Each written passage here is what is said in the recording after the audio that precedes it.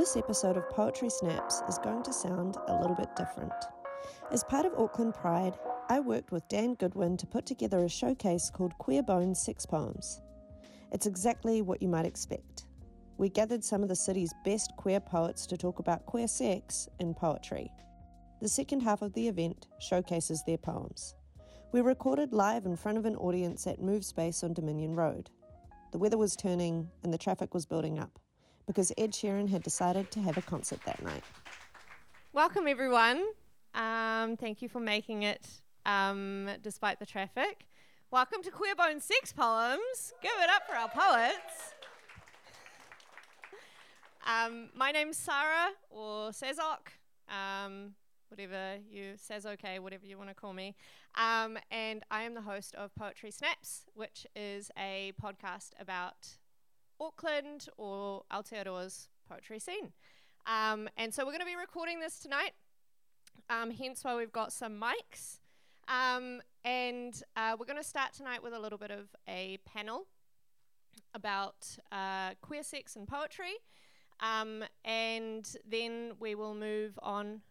Kia ora, welcome, come on in. And then we are going to move on to a showcase of poetry. Now, we were hoping to wrap this event by 8:30 tonight, but that might go over. Unfortunately, a straight white man has caused a lot of traffic on Dominion Road, so, you know, fuck the straights. Anyway, I'll introduce our poets, and then we will get into the panel. Great. So starting over here, we have Grace Shelley.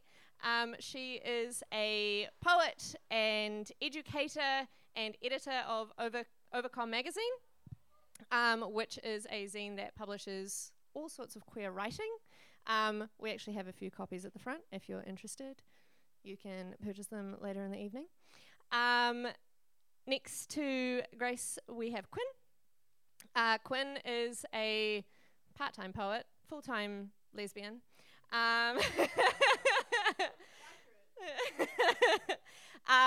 And me and Quinn have worked together, written together, performed together on a variety of occasions, and I'm really excited to have them here tonight.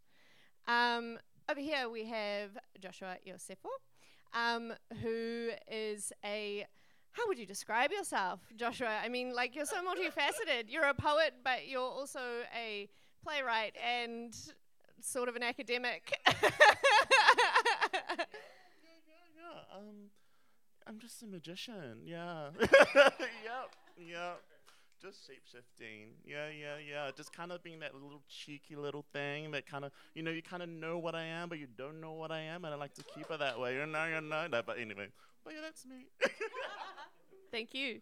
And then over here we have Ngaio Simmons. Ngaio is a poet raised in Hawaii, and Ngāti Porou, I believe. Yep. And she has been performing in Auckland. How long have you been performing in Auckland for? Mike, please. 7 months. Great, awesome. And she is quite prominent in the Jaffa Slam scene as well. So keep an eye out. And then finally we have Dan Goodwin, my good friend and poet, and 2021's National Slam champ. Okay. Yeah, so the first time I actually ever saw poetry about queer sex performed was when I saw Dan perform. Yeah. And that was at a slam in 2020, I think. And it was the first time that I was like, oh, wow, like, that's allowed. So I guess my first question is to you, Dan. What sort of motivates you to write poetry about queer sex? Hello. Come on in. I'm a whole bunch of stuff, I reckon. I never intended to start. I never woke up one day and was like, I want to talk about boning. But I think because I was writing around relationships and mental health and the idea of dating and falling in love around relationships, sex being a really key part of the majority of romantic relationships as well. And realizing that, I don't know, I just wanted to write about that aspect, and I'm very much part of a generation that did not have any sex education, didn't have any of those kind of conversations in school, never talked about queer sex, queer sexuality, queer romance was never really a thing until my 20s. So it's like, okay, I want to touch on all of this. Yeah. And now I predominantly make sex jokes for a living, which is great. Joshua, I heard you nodding and agreeing and eyeing with Dan's answer. Do you have something to add? Do you have something to add to that in terms of like your motivation behind writing poetry about queer sex? Yeah. Oh. Just in case. Yeah. I love sex. Yeah. Sex is great. Sex is great, and being queer is fucking great too. But I really resonated with you when you're talking about, I guess, like access to things in regards to like queer romance and seeing that displayed. I think from a queer Pacifico point of view, we don't see that at all, and so I guess I see myself as this kind of storyteller to kind of like tell those stories, and sex is a big part of it, and and I can't wait to spit on it, like in poetry. Yeah. Y'all know. So I might throw some questions over to the left side of myself. Maybe Quinn. When was the first time you read or heard a queer sex poem? Can you think of a time? Maybe like or maybe one that like stood out to you if you can't remember the first time, because it might not have necessarily hit you like that. I remember the first time I had sex with a woman. Oh. I remember that. About the poetry, I'm not so sure. I think it's back to what Dan and Josh were saying about not seeing it and just not growing up with it and not having the education, not having the words, not having the language or the visibility of it. Is just like, well, I want to talk about what I feel, what I experience, and what other people are probably feeling and experiencing, but is not being shared. So I guess that's, but I don't remember the specific poem. I think the first one that I wrote, I was trying to be clever about using the word assonance and making it about ass, and that was what happened. I actually want to sort of like expand on that question for you, Grace, because I mean, you have a collection as part of Overcom, which was called Sex Poems. So, I mean, you've read a lot of sex poetry. What do you sort of notice about queer sex poetry? Like, are there any sort of like trends that you notice in them? One thing about the Overcome collection Sex Poems is that it's not unfortunately, it is all of the poems are like deeply metaphorical, and there's no swears in it, there's no like mentions of like cunt or anything, and I was like really ready. Oh, sorry, am I allowed to say that word? Okay, good, because it's in my poem as well.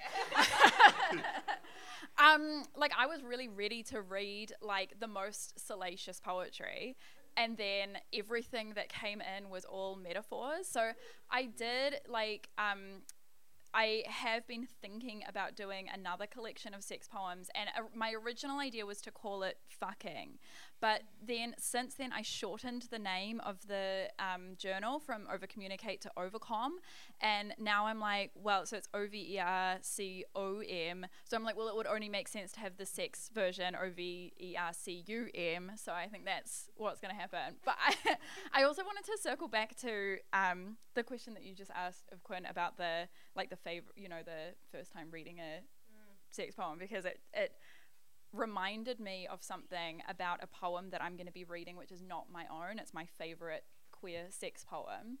But it just then, when Quinn said, you love you remember the first time you had sex with a woman, it reminded me, and I'd completely forgotten, that the first time that I had sex with one of my ex-girlfriends, the morning after, we were like lying in bed and we read each other poetry, and I think that's maybe the gayest thing I've ever done. And I read her like this poem by Adrian Rich that I'm going to be reading later. So, yeah. That is extremely gay. That is very good.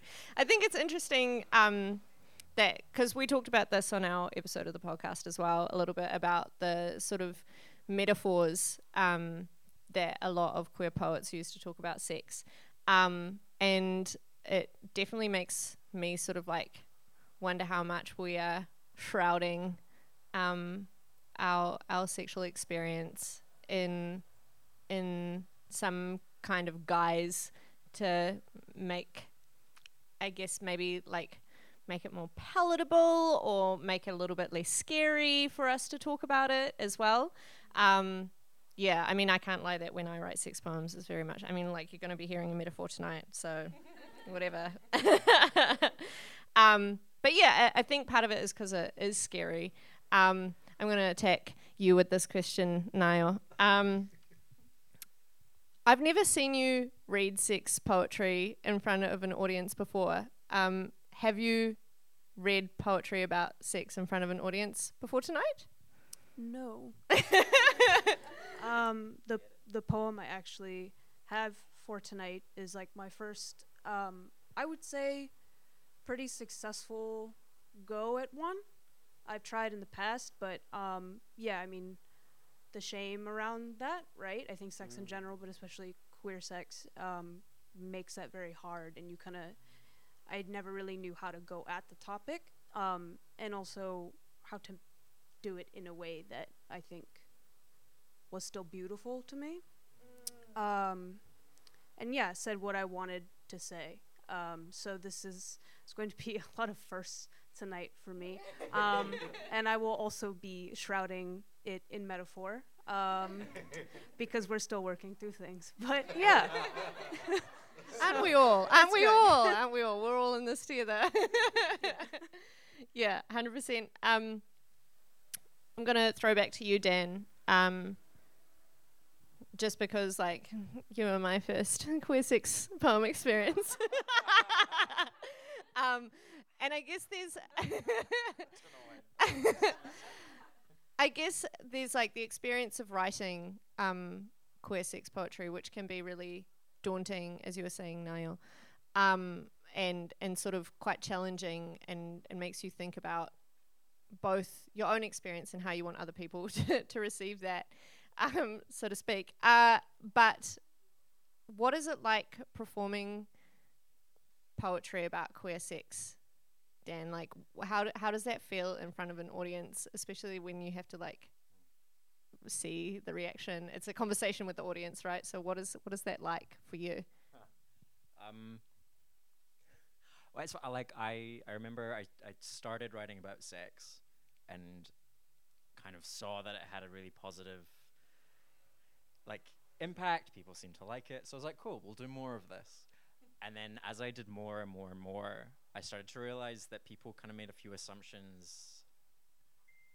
I think about like me as a queer person writing and performing sex poetry, both like the assumption that I had a lot of sex and also that I was really good at it if I was talking about it so much. Neither of which are very true. But like that's the reason why I started writing more about that, because I didn't have a language for it, because I didn't have many experiences of that. And I think poetry and kind of all of its forms in some way is a way of finding language, is a way of finding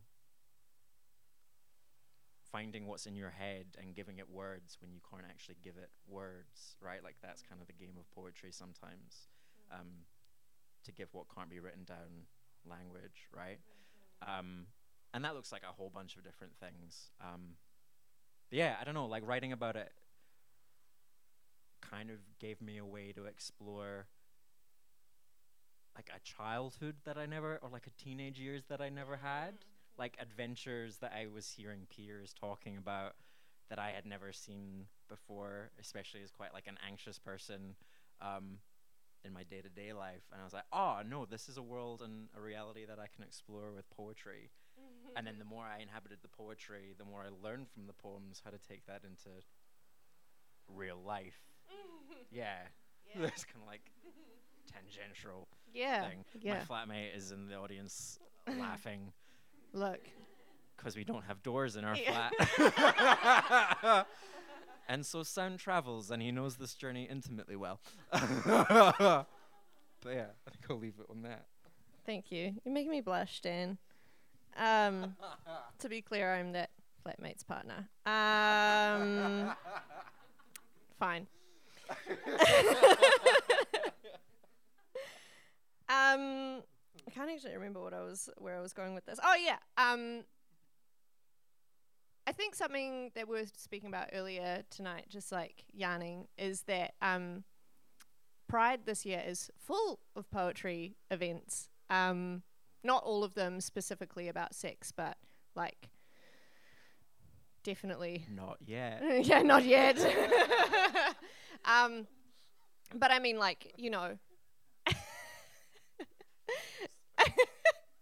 I feel like there's something about I guess like being able to explore queerness through poetry, through metaphor, through giving it language that I think is very, I guess, freeing for us. And yeah, I wonder, Quinn, if like what your experience has been generally in terms of like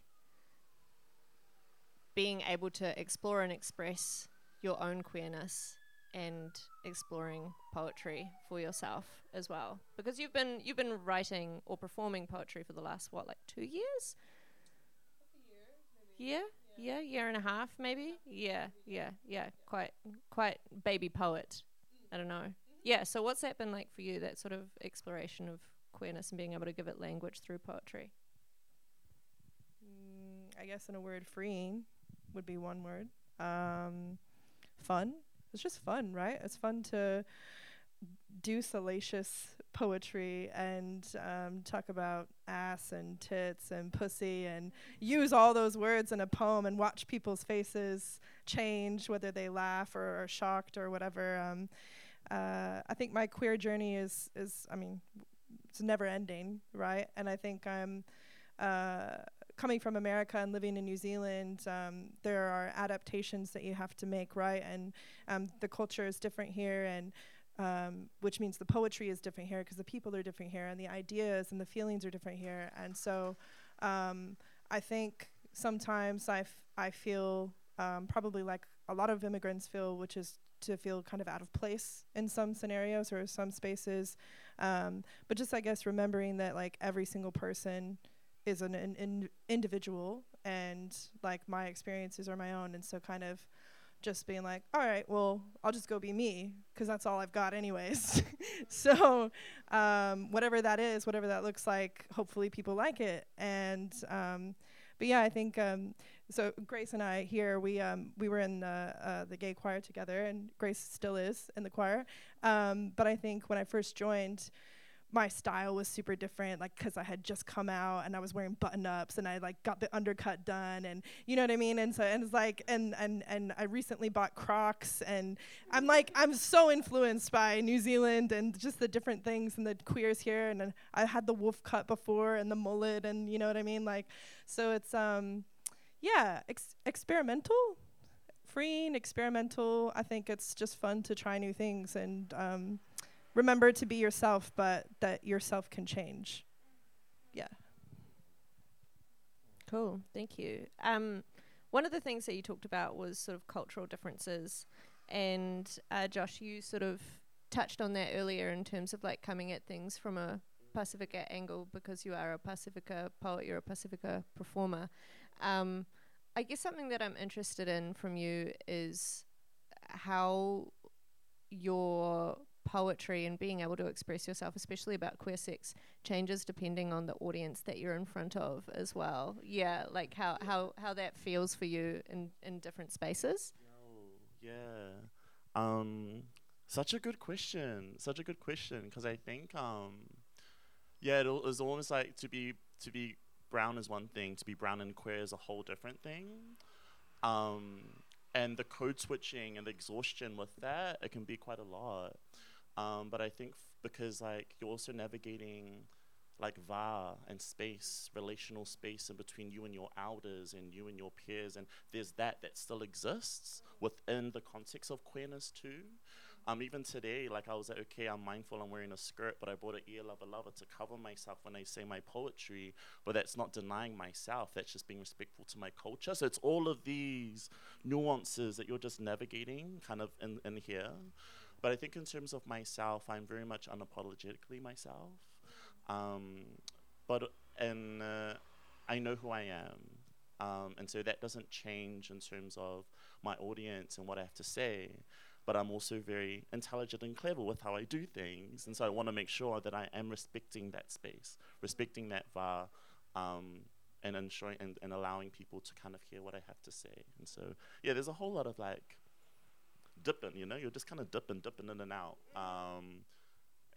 But I think that's, there's a reason why we're navigators. We know how to navigate these spaces. It doesn't kind of diffuse how hard it is to navigate. But yeah, that's kind of where I am at the moment. So yeah, I'm kind of just, I'm just me. Yeah. That was a really incredible answer. Thank you. Yeah, I'm like, wow, I feel really lucky to be able to ask you questions. I guess one thing that I want to ask you, Grace, because you're also a teacher and an educator, and you're an English teacher, and you work with kids who are writing poetry, and you're also, I'm imagining, part of the QSA at the school where you work. I guess like what are some of the experiences that you've had with young people sort of exploring their queerness, exploring sexuality through their writing? Oh, that's such a great question. Firstly, can I just apologize for eating a muesli bar on stage? I'm pregnant and I get hungry very suddenly and need to eat something immediately. So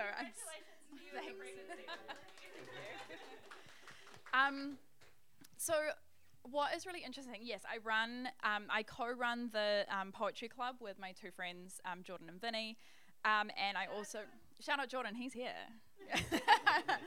And I also run the QSA, and there is the queer group, and there is a fair amount of crossover between students who go to those two groups. But what is really interesting is that in the poetry group, there has been, I don't think anything, there might have been some things students were writing that were about their queerness that were so steeped in metaphor that I didn't read that into it. So yeah, we see a lot of things in the poetry that our students are writing, but not necessarily that kind of straightforward. A lot of our students do like to write like very metaphorical stuff.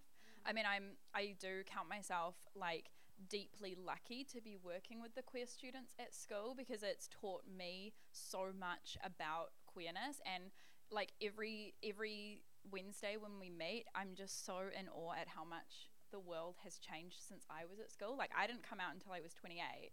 The idea of having a queer group at school like wouldn't have existed. And I've had somebody ask me in the last like week or so if I was going to give the baby a gender neutral name. And I was like, no, I think I'll just name the baby whatever I want to, because if they decide something about their gender or they, figure out some stuff about themselves, they're probably going to choose their own name anyway, even if I do give them a gender neutral name, because that's my experience with students at school. Like they might have the most kind of like innocuous or neutral name, but what they really want is a name that stands out or a name that does something different. So yeah, I guess I kind of like witness different things in those two different groups. I think it was interesting what you mentioned in terms of like not having a group when you were at school. I'm not sure about the rest of you. I definitely didn't have any sort of queer support. Quinn, you didn't either. You might have. You would have had Skittles. Yeah. Shout out Margaret Hugendorn to the... Yeah, I was a Malteser. That's fine. Yeah. What about you, Dan? No. We had a condom over a test tube. Test tube! Yeah. That cracked. Yep. Shout out to the physics teacher with the strongest grip in the North Shore. Yikes. What about you, Ngaio? Did you have any sort of like... Because I think I'm going to just assume that you're the youngest person here. I don't know. Maybe you just look very young. Maybe? I don't know. But whether you had any sort of like queer support when you were at school?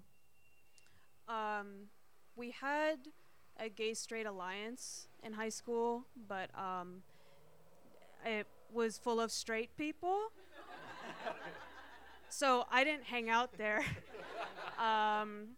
So yeah, and like in high school, I was still very much like, there's no way I could be queer. Like, don't talk to me about that, you know. So I just wasn't gonna go there or anywhere really. But I think since I've graduated long ago, I think my high school has gotten a lot better with that, and there are actual, like, I think the alliance is still there, and there are like actual queer kids in there, so that's really cool. But yeah, no, it wasn't really what I needed it to be, or what, like, maybe it could have helped me out when I was in high school, but yeah, it wasn't that way when I was there. Yeah. Because the school that I teach at is a school that I went to for 2 years, so I can see like a direct comparison between what that exact school was like when I was a student, and I'm so grateful for all the strides that the school's made since, you know, in that time. All right. I am going to have to wrap this up because we want to get to some poetry tonight. Woo! Thank you all so much for your contributions. I'm hoping that with the knowledge that, you know, we, I think as a society, are still working to build queer spaces for ourselves, and Pride is still very much necessary, that tonight can be one of those spaces where we sort of like create safety around talking about queerness, talking about sex, and talking about queer sex. So that is what we're in for. We're going to take a quick 5-minute break, do a little rearrangement, hold tight, and we'll be back with some poems very soon. Thank you very much.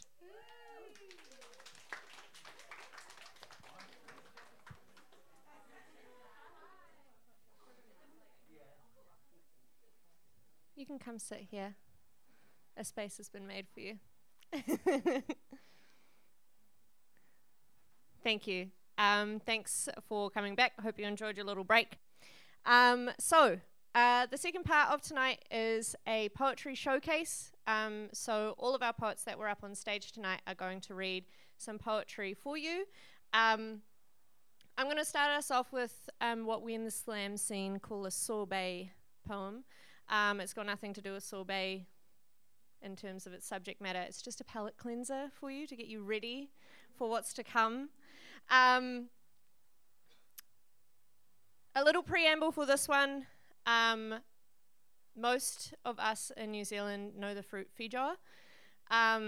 There is another word for that, which is pineapple guava. And also important to note is that South Africans use the word guava to refer to a vulva or a vagina. Metaphors. She says she's not a morning person. Spends too many nights riding smoke dreams to the other side of the horizon to really want to wake up with the birds. She says she can't drink coffee because her heart is broken, and the jump starts feel like breakdowns, and when she's alone, there's no roadside assistance.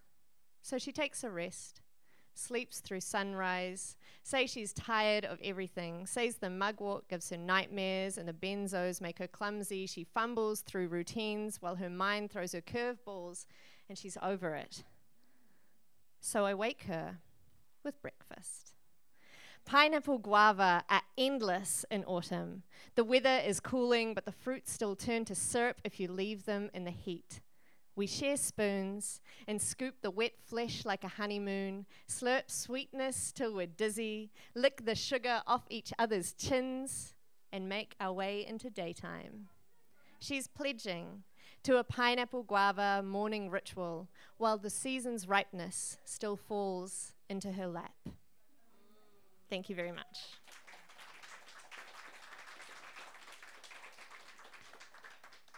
So our first poet for the evening is Grace Shelley. Welcome to the stage, Grace.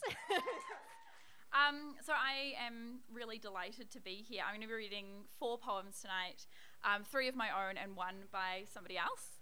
I'm going to start with a poem called Avocado Toast with an Absurd Amount of Avocado. I wrote this during a time in my life a couple of years ago when I was feeling very bitter about not being able to afford to buy a house. And also I was having a ton of casual sex. Both of those things have reversed now. So I do own a house, and unfortunately, because of the whole baby situation, I'm not having any casual sex. But other than that, the poem still stands. I want to breakfast every day on avocado toast with an absurd amount of avocado on it. Not half an avocado eked out over 2 slices of 80 GSM white bread, but a whole avocado splayed out thick on thick resilient bread, textural, like not brushing the rose petals off the silk sheets and just fucking right on top of them. I want to yawn my mouth wide and take in everything I deserve. Avocado with her legs spread, the good tea bags, a house deposit, cunts. But every year I earn more money, and the more I earn, the less I can stomach a late-night root in a stranger's house. Once, when I was young, 20 or 19, I ate a macaron, expecting its sweet taste on my tongue, but after spitting it discreetly into one of the Langham's cloth napkins, I looked at the high tea menu. Blue cheese, it said, with olive icing. I should have eaten the whole thing, because you're not supposed to like the taste of potions, but boy, do they change you on a fundamental level. The stories tell you not to eat the fairies' food because it binds you to their kingdom.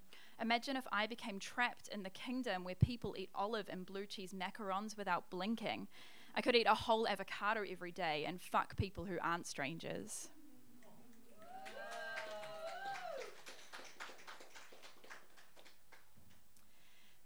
This next one deals with the intersection between religion and sex, or religion and queerness. I grew up Christian, but I'm no longer Christian. And this poem has a couple of incidents that happened while I was still part of the church. The first one that I'm addressing is when I was about 10 years old, we physically moved the chapel of our church from one property to another property. And a bunch of people from the congregation, we had kind of like a hikoi in the middle of the night behind the church as it moved. And then the other incident that I'm talking about in here is when I was praying over somebody about 6 or 7 years later in that same chapel. It's called My Family Walked Behind the Chapel. My family walked behind the chapel when I was 10 as it made its second exodus, this time from Birkdale to Tramway Road. Its first journey was on logs from Chelsea Sugar Works to Birkdale Road because back then moving buildings on trucks hadn't been invented yet. It felt important to walk in the chapel's wake. Through faith, all things are possible.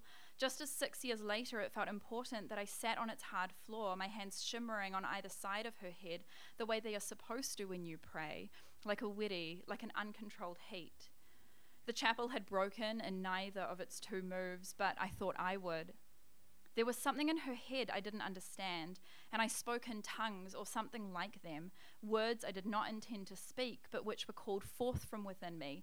Let her go, I said, let her go, my voice becoming wild like the locusts between John the Baptist's teeth. I'm sure my hands rubbing at the blank air around her skull scared her. Where does that energy go when it's not believed in? It existed once between my hands waving with the Holy Spirit, and it existed in me falling in prayer and my knees not bruising. And then I didn't want my name to be graven on anyone's hands, and I didn't want to feel like I was dying all the time, so I stopped the Holy Spirit from existing. Now I do not feel guilt with every sigh, but my hands still shimmer, and I still feel that something holy is moving through me, just not in a way the Lord would approve of. My whole body is a prayer, and I certainly speak in tongues.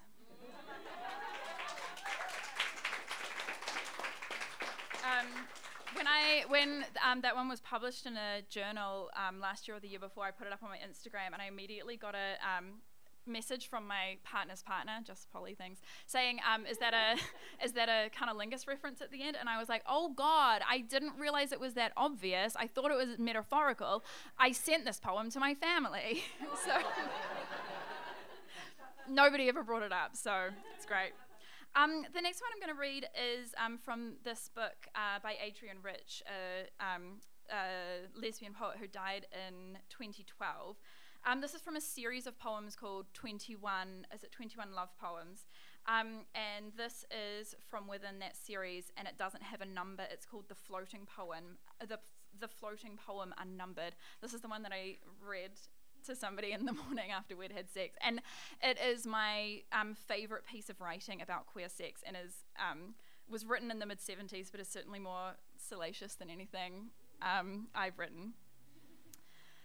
Whatever happens with us, your body will haunt mine, tender, delicate.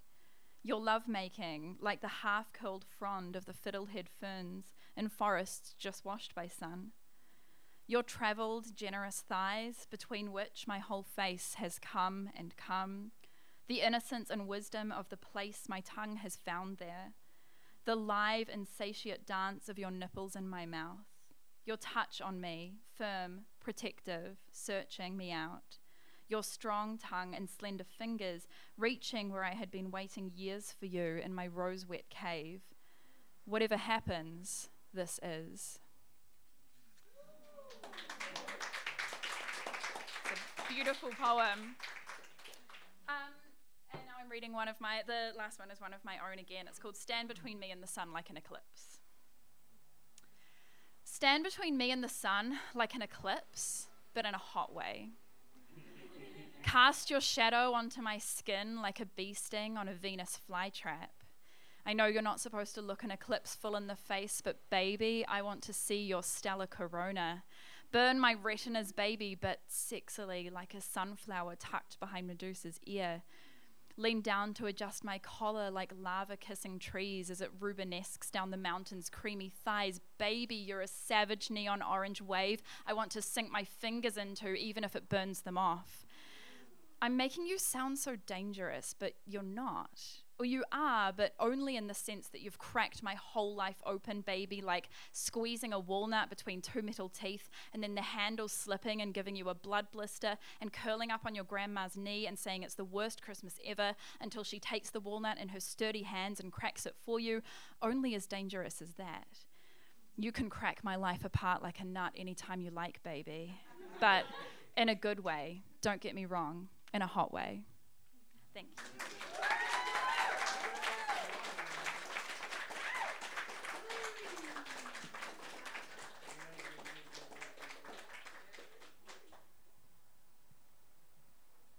Far out, that was sick.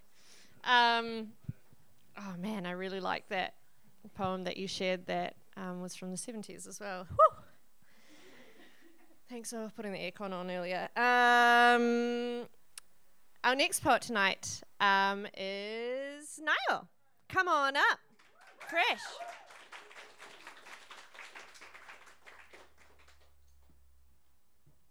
Kia ora. So this is my first sex poem. It's short, and shrouded in mystery and metaphor and imagery, because I'm very shy, and this is my first thing like this. So,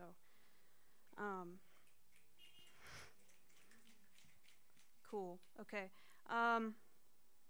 It doesn't have a title, but I'll title it now. It's called Hecatome.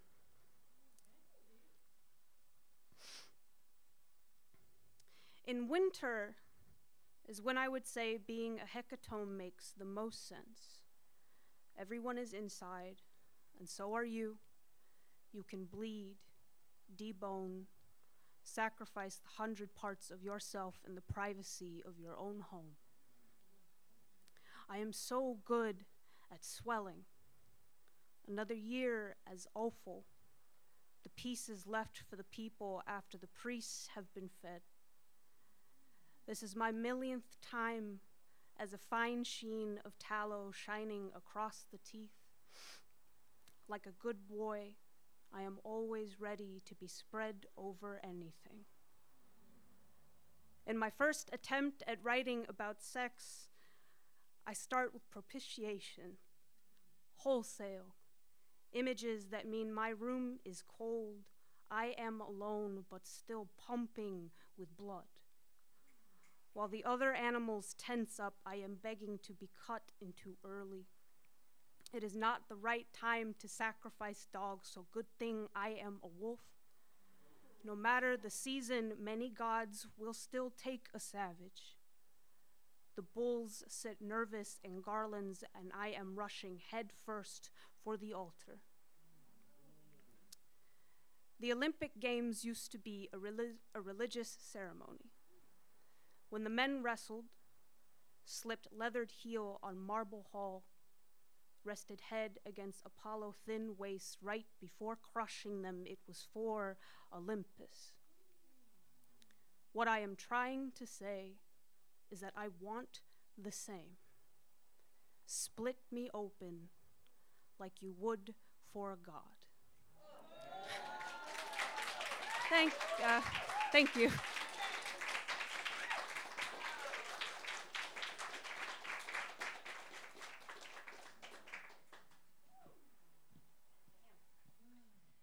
Yeah, damn, what a finish. Woo! Well. Thank you so much. Where are you? Thank you so much. What an incredible first queer sex poem. Let's give it up again for Ngaio.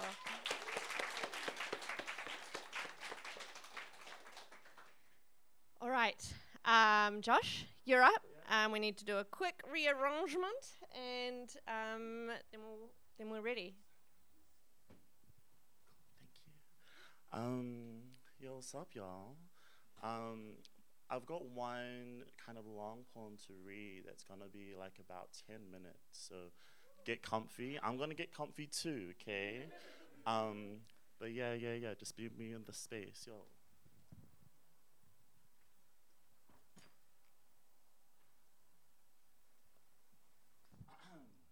I've always felt alone. For as long as I can remember. Whether it was because I was an only child until 16, born to the song, "You to me are everything," it seems I had inherited everything, required to feel alone. Whether it was because I was poor, because I was brown, because I was queer, I can't quite put my finger on which index it fits in anymore. I'm perplexed, and I have been for a while. Because life always felt mundane, like a magic was missing. One that I only saw in fairy tales, even though I ironically developed a foot fetish. These slippers weren't made of glass. These slippers were made of smoke. Sex soaked in dark magic, where instead of Prince Charmings I found pigs and poppers. Perpetually perplexed, especially since genetically my polysexuality was already shrouded as it was, clouded as it was, a bang in the sky as it was, a part in the lungy as it was, when missionaries invaded our islands and told us how it should be, labeling our ancient queer brown magic as heresy, which too would lead to our own people calling us the curse. Where we went from being brave warriors of valor to abominations. They took the mana from our very being. They just could not comprehend our Oceanian orgasmic magic. This Polynesian Pacific Pacifica pussy penis power, this relational understanding of gender and sexualities as fluid as the waters that lap on our shores. As soaked as the mop when mopping your floors. You have already taken so much away from us. Give us our sex back. our life energy, our breath of life energy, our ha energy, our sexuality, our magic. Give us back our magic. Abracadabra, alakazam, and give our cousins back their land. Moon, prison, power, make up bubbles, blossom, and buttercup. Give back what was taken, give back what was lost. Azarath, Metreon, Zenthos. I guess maybe that's why I felt so alone. Because I have and have always felt this burning magic within me, this binary blitzing energy, I mean energies, femininity, masculinity, never limiting, always in between. Va, do you know how beautiful you are? My brown queer survivors, to know ourselves, we need not go very far. And that unsettling, unravel the settler feeling you feel. I feel it too. This unsettling feeling, this spider tingling. I thought it would stop when I fought the first time with my first foul brown brother, but there seems to be others, other green gremlins on this yellow brick road, other things I feel in the marrow of my bones like codes. Have you been to Dorothy's place? Do you want to know what my first speech was in high school? I was 13 years old, year 9. It was my first year at Mount Roskill Grammar School. And in front of 120 students and all the English teachers, my speech was about sex. I'm thinking about it. You're thinking about it, and we should all start talking about it. With my GHD straightened hair that swept across my forehead, when you got a speech competition at 7 and the black parade at 8, when you didn't pass the second round, but you still kind of ate, when my speeches feel more than just speeches, but cries that run deep beyond me, where this loneliness I feel isn't because I am lonely, where these spells cast into the abyss aren't because I am alone. No, this loneliness is the loneliness of our islands, where I can see our sea of islands as clear as day. But out here, D-Lo poly boy from the hood still struggling with the term gay, where our churches are immaculate while our magic decays. The bird song I sing on my heart today is an invitation to time travel with me. In and through the vow.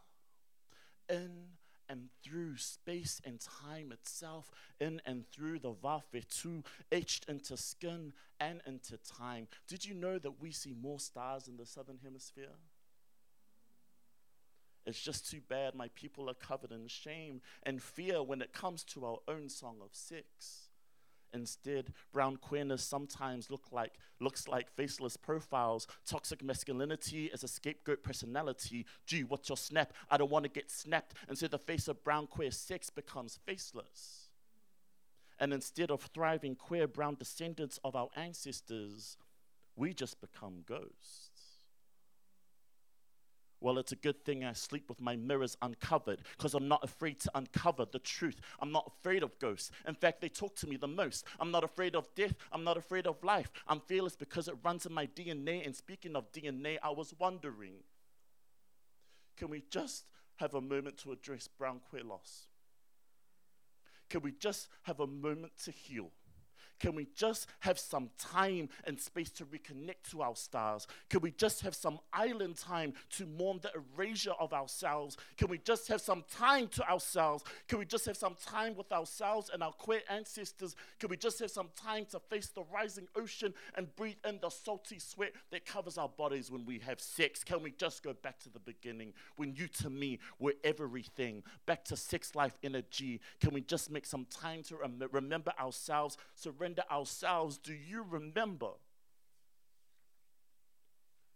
Do you remember looking into my eyes while the palm trees swayed behind me?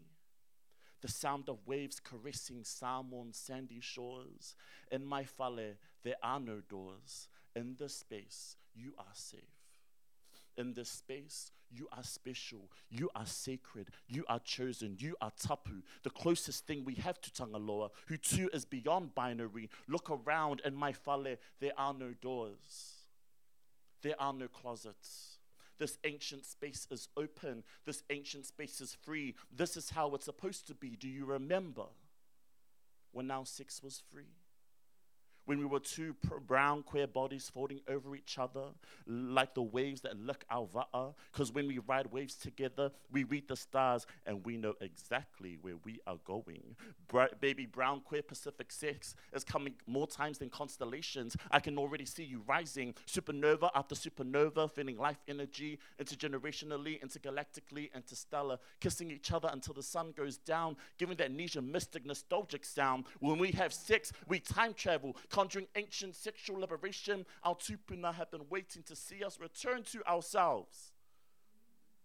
Return to our ways of being one with the source of being, with our sex, with our magic. I cannot wait for that day where our amnesia is washed away and we're finally back to island time, where life is as slow as our sex and our village embraces us, where there are no doors to open because we already know we belong, where we're all chanting ancient songs, the sweetest song that I could sing, oh baby. And as we sing our bird song, calling across the skies, I can feel this loneliness drift with the nimbus, drifting like the ocean current we draw with sticks. So too do I draw you closer to your ancient self. You see, this is no fairy tale. This is a memory. Do you remember?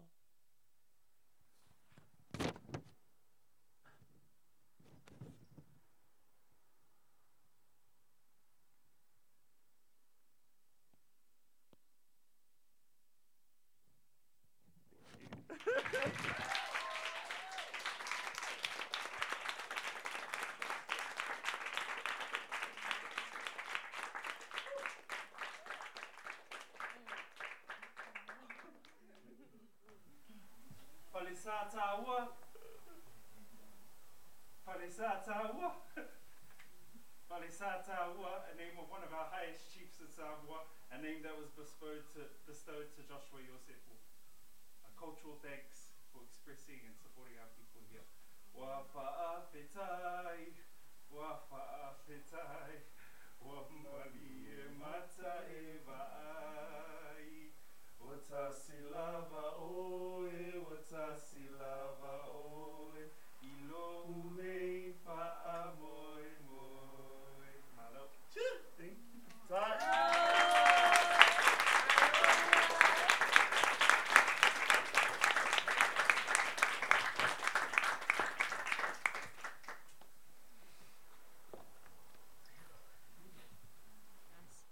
Let's give another hand for Joshua. That was so incredible.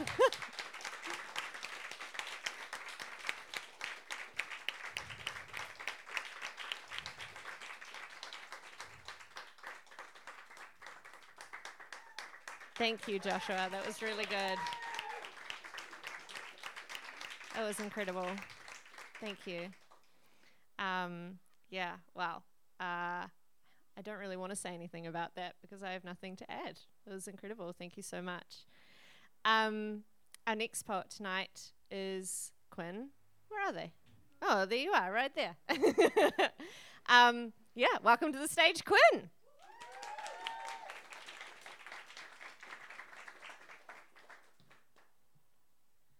Well, fuck, I have to follow that, so I'm so sorry. This lighting, though, is very sexy. It's very, very sexy lighting. All right, well, I'm just beside myself. I'm trying to collect myself after that. That was incredible. I was very lucky, actually, to see Josh's show, Odd Daphne. I don't know if anyone else in the room got to see that, but it was incredible.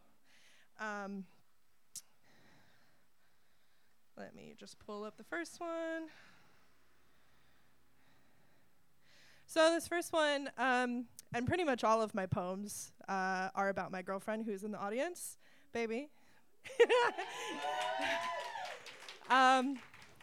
So, yeah, enjoy this embarrassment. I love you. Oh, I should probably preface the first half of this is about my ex, but the good part of it is about her. Just to be clear. It's called Ass and Assonance. Loving you lacked luster, left me in a rut, a sucker punch to my sucked-in size 18 gut. I suck on Sour Patch Kids for a snack in between lunch. I guess this year my fears have really packed a punch, line hanging out my clothes while I work on my prose. I cut roses in the garden, but I keep my guard up. Pruned you like a posy, you no longer get to know me. Never scissored you, so I had to use my shears. Wicked weeds waiting to withdraw from my lawn. Got tired of your tyranny. You're a terrible yawn. Compressed and depressed, ready for the beyond. Practically pushing up daisies, praying for you to be gone. Your tears only ever watered you. Your soil soaked from sensitivity and the inability to shoulder your share of responsibility, suddenly so dry when it came to me. A bee incapable of pollinating. The nectar never left your noble wings. A peasant preposterously posing as a queen. See, but she's secure, and I'm attached. For once not awaiting animosity attacks, actually allowing affection acquire assent, restricted renovations require resource consents, conserving conversations. Here's the version that's condensed. You were a fucking mess.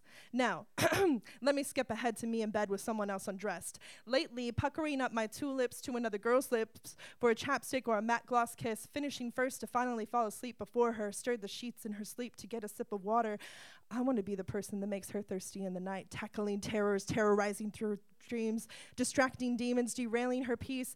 I've spent this year on top and underneath, each sweaty, sexy session a sonnet to me. She's got gracious gratitude for my anxious attitude, switching positions from longitude to latitude. I wait with wide eyes for the wax to burn my thighs, a bratty bottom begging for bruises, no surprise. She's definitely dominating, demonstrating power. I'm salivating over each sensation by the hour, respectfully requesting my remarkable release like, can I come now, please? Relying on red handprints for both sets of cheeks. I guess when you spend so much time fucking, you forget how much the world is sucking. She's asking me what assonance is, so I ask her to arch her back, and I eat her ass until her arms give.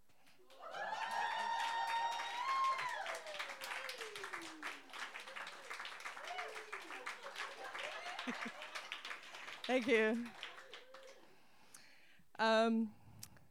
This next one is partially inspired by my new favorite movie, and if you know, you know.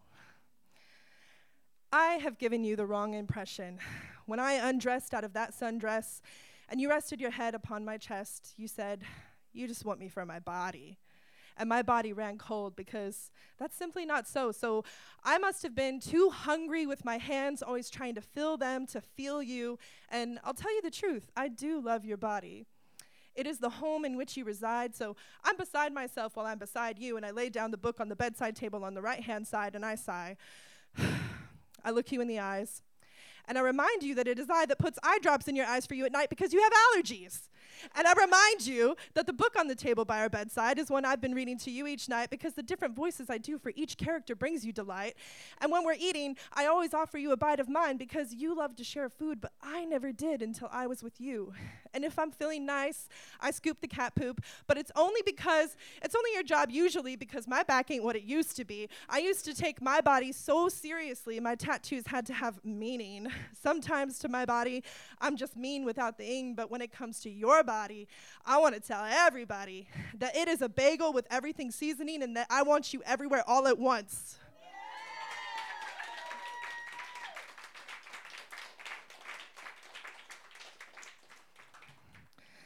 Yeah, I'm whipped. I'm obsessed with her. She knows it. It's not good for her ego. His next one is called Carnivorous Clits.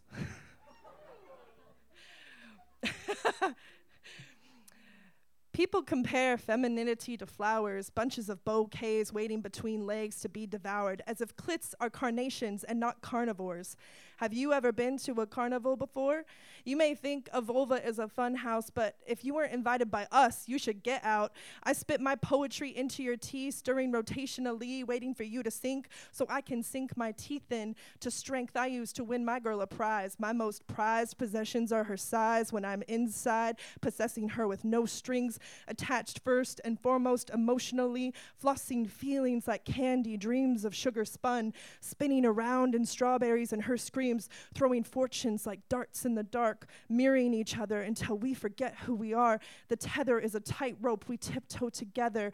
Cake stands with funnels feed our frenzy with pleasure.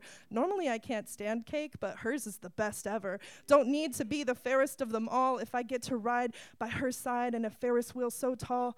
Maybe one day I'll toss her a ring, and if she says yes, you'll hear this fat lady sing.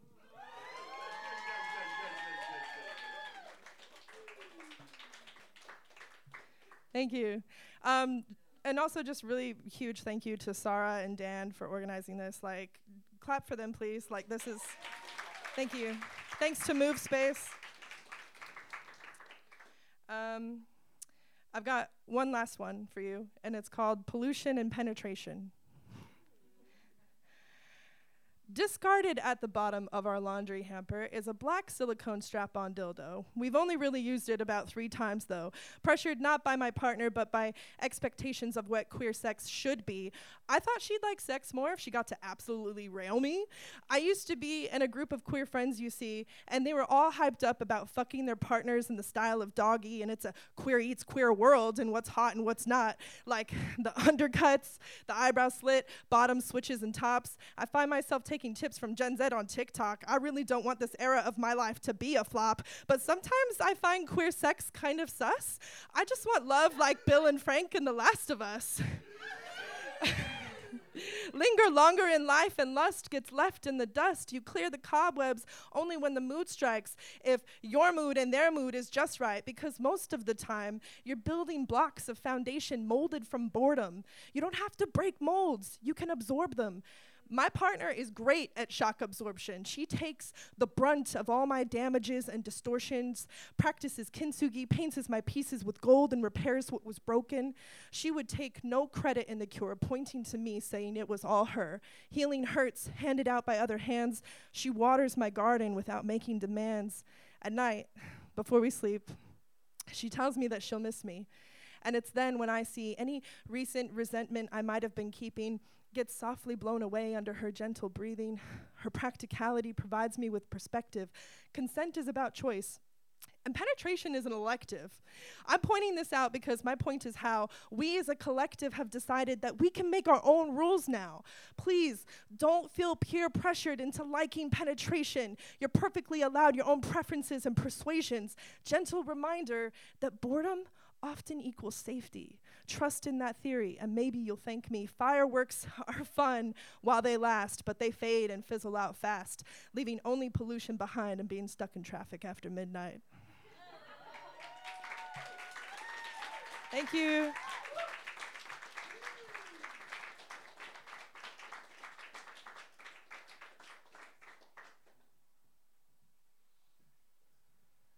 Quinn's poetry is always so sick. Honestly, wish I had rhymes like you. It's just incredible. Thank you so much. All right, our last poet, our last poet for tonight is our good friend Dan Goodwin. Needs no introduction. Come on up.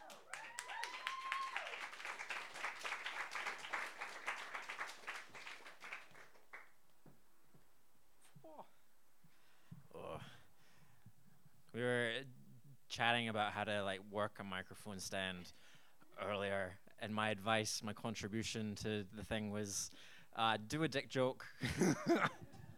Just do this.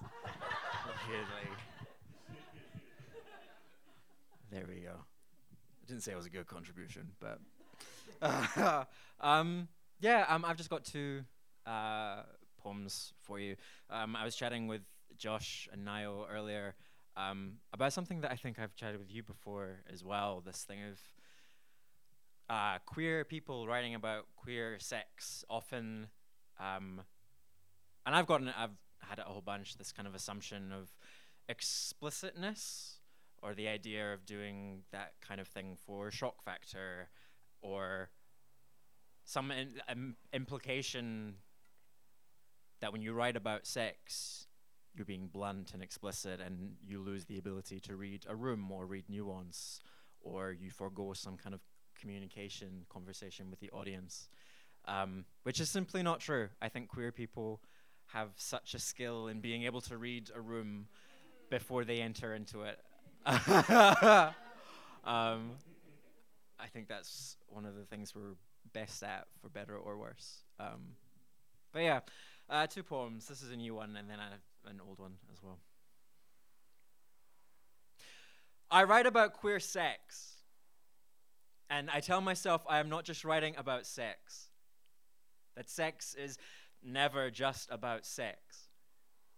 I write about queer sex, and I worry I am being narcissistic, centering myself in a way that feels presumptuous. I write about queer sex and tell people the reason is education, which it is. I write about queer sex and realizing I am starting every line with a disclaimer, not just for existence, but the way my senses extend out into the world, as if sight, sound, taste, and touch were sins. Realize I have a straight voice in my head saying, "How dare you perceive us? Do you know how uncomfortable that is?" Then I realize that voice is not a straight voice. So I stop. Leave my laptop, spend time with queer friends, come home, continue. I write about queer sex and pray that I could be E.T. riding in the basket of your childhood, bike across the moon, and no matter how alien I might be, you will always see the brightest part. I will always guide you home. I write about queer sex and will the hurricane from Oz to surround us as we dance in the barn. Hay becomes home as Dorothy goes on her adventure. Everyone's so concerned about the unnatural disaster. They can't see the way your hair blows perfectly across your forehead. I write about queer sex, and rarely do I tell anyone the people are fictional. I have never had a partner and don't know if I ever could.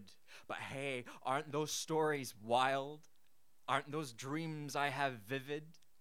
Don't you think if being queer was unnatural, I wouldn't be able to start from scratch so well? I write about queer sex and plant drafts of poetry underneath flower beds in a public garden. So if I never make it to writing an honest love poem, at least they will grow something public, colorful. Something that will survive without me having to do anything except exist in the beginning. A chance to rewrite a creation myth with queers in it in some small way. Strangers will stroll through and say, "Wow, these are some great flowers." I write about queer sex, and sometimes the only goal is to transform a story into something so ridiculous, so absurd that people laugh and say I am being explicit, when actually all I am doing is making sure these characters know nothing but pleasure. I write about queer sex, and sometimes people call it pornography. But the first genres to ever house us were horror and pornography, so then let it be pornography where the gay boy comes home alive, where the gay boy is not tied to a fence in Wyoming and taught about in high school, when the queer boy is not gunned down in a Chicago nightclub or set on fire in Glasgow. I write about queer sex, and the inspiration is always how long it took me to stop shaking on our first date.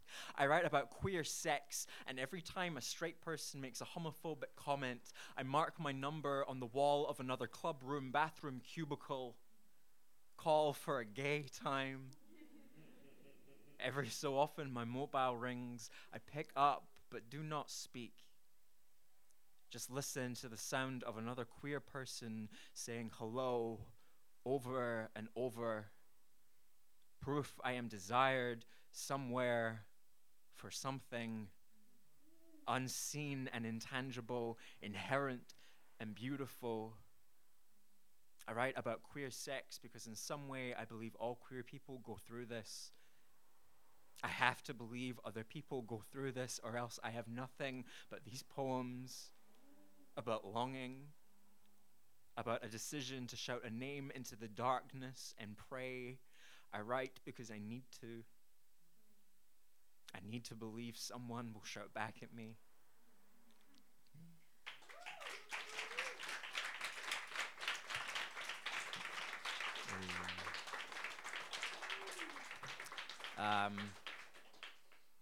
Yeah, no, someone asked me, did someone ask me? I don't know, people in general, it's like sometimes the questions thrown my way, so that was a genuine attempt to try and answer why write about queer sex for them and myself in kind of a serious way. This is a less serious response to that question of like why write about queer sex that I wrote for, I was about to say a friend, for a man that I knew in Thirsty Dog, for those who know Thirsty Dog. Yeah.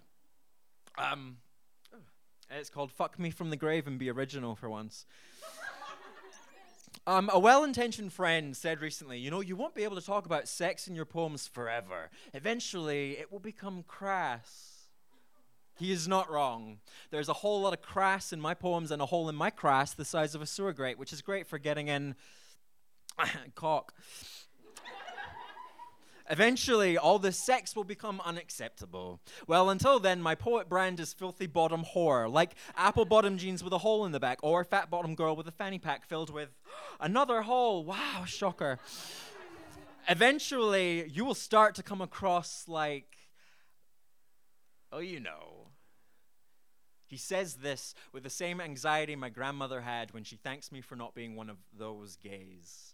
You know, the ones that look just like you and me and have no discernible features distinct from any other human being except maybe the trail of semen flowing from their asshole.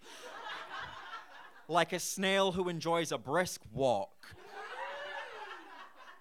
There's more to being gay than having sex with men, sure, but sex with men is at least like 60% of the gig. 69 on a good day.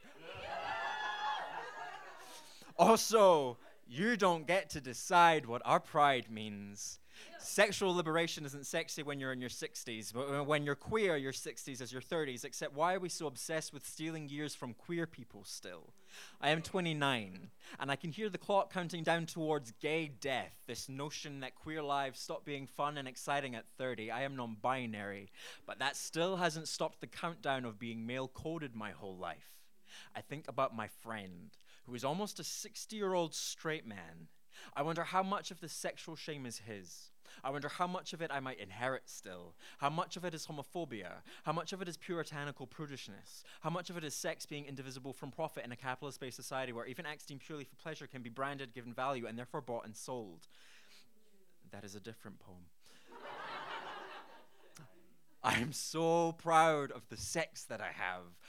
Fuck me, or fuck off. I can make my partner's anus chime as if you were standing inside the bells of the Notre Dame. I can wear him down like Notre Dame after the fire. Hashtag don't build it back. When I sleep, I stick my ass cheeks out of the sheets in case he feels up for a midnight snack. When we take baths together, I pretend to be a submarine and stick my penis just above the surface. I make him laugh because sex can be funny. You are sticking your bodies together so well that God is suing Lego for copyright. Writing a poem about queer sex in full detail is political. For any assault survivor, sex is political. For any queer person, sex is political. It will still be so when I am 60 and 70 and 80, and when I am dead, it will be remarkable if I am still writing. But I hope that some queer kid reads me and thinks, maybe I don't have to figure out all this straight away. If I could tell my 16-year-old self anything, it would be to take your time. Pride will come when it's meant to. Will grow like primrose in the Scottish winter. So when I die, bury me with my ass cheeks sticking just above the ground. My epitaph reading, well loved. But better used.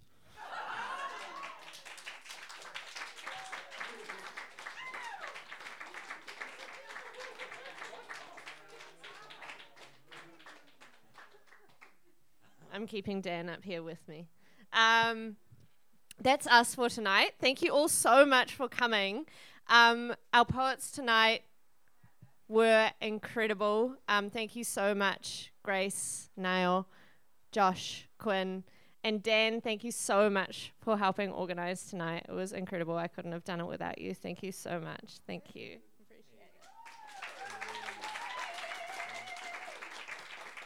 And can I just get one massive round of applause for the driving force behind all of this? Your host, Sazok, Sarah Craig, Poetry Snaps. Thank you so much for coming. Thank you. Let's turn on house lights.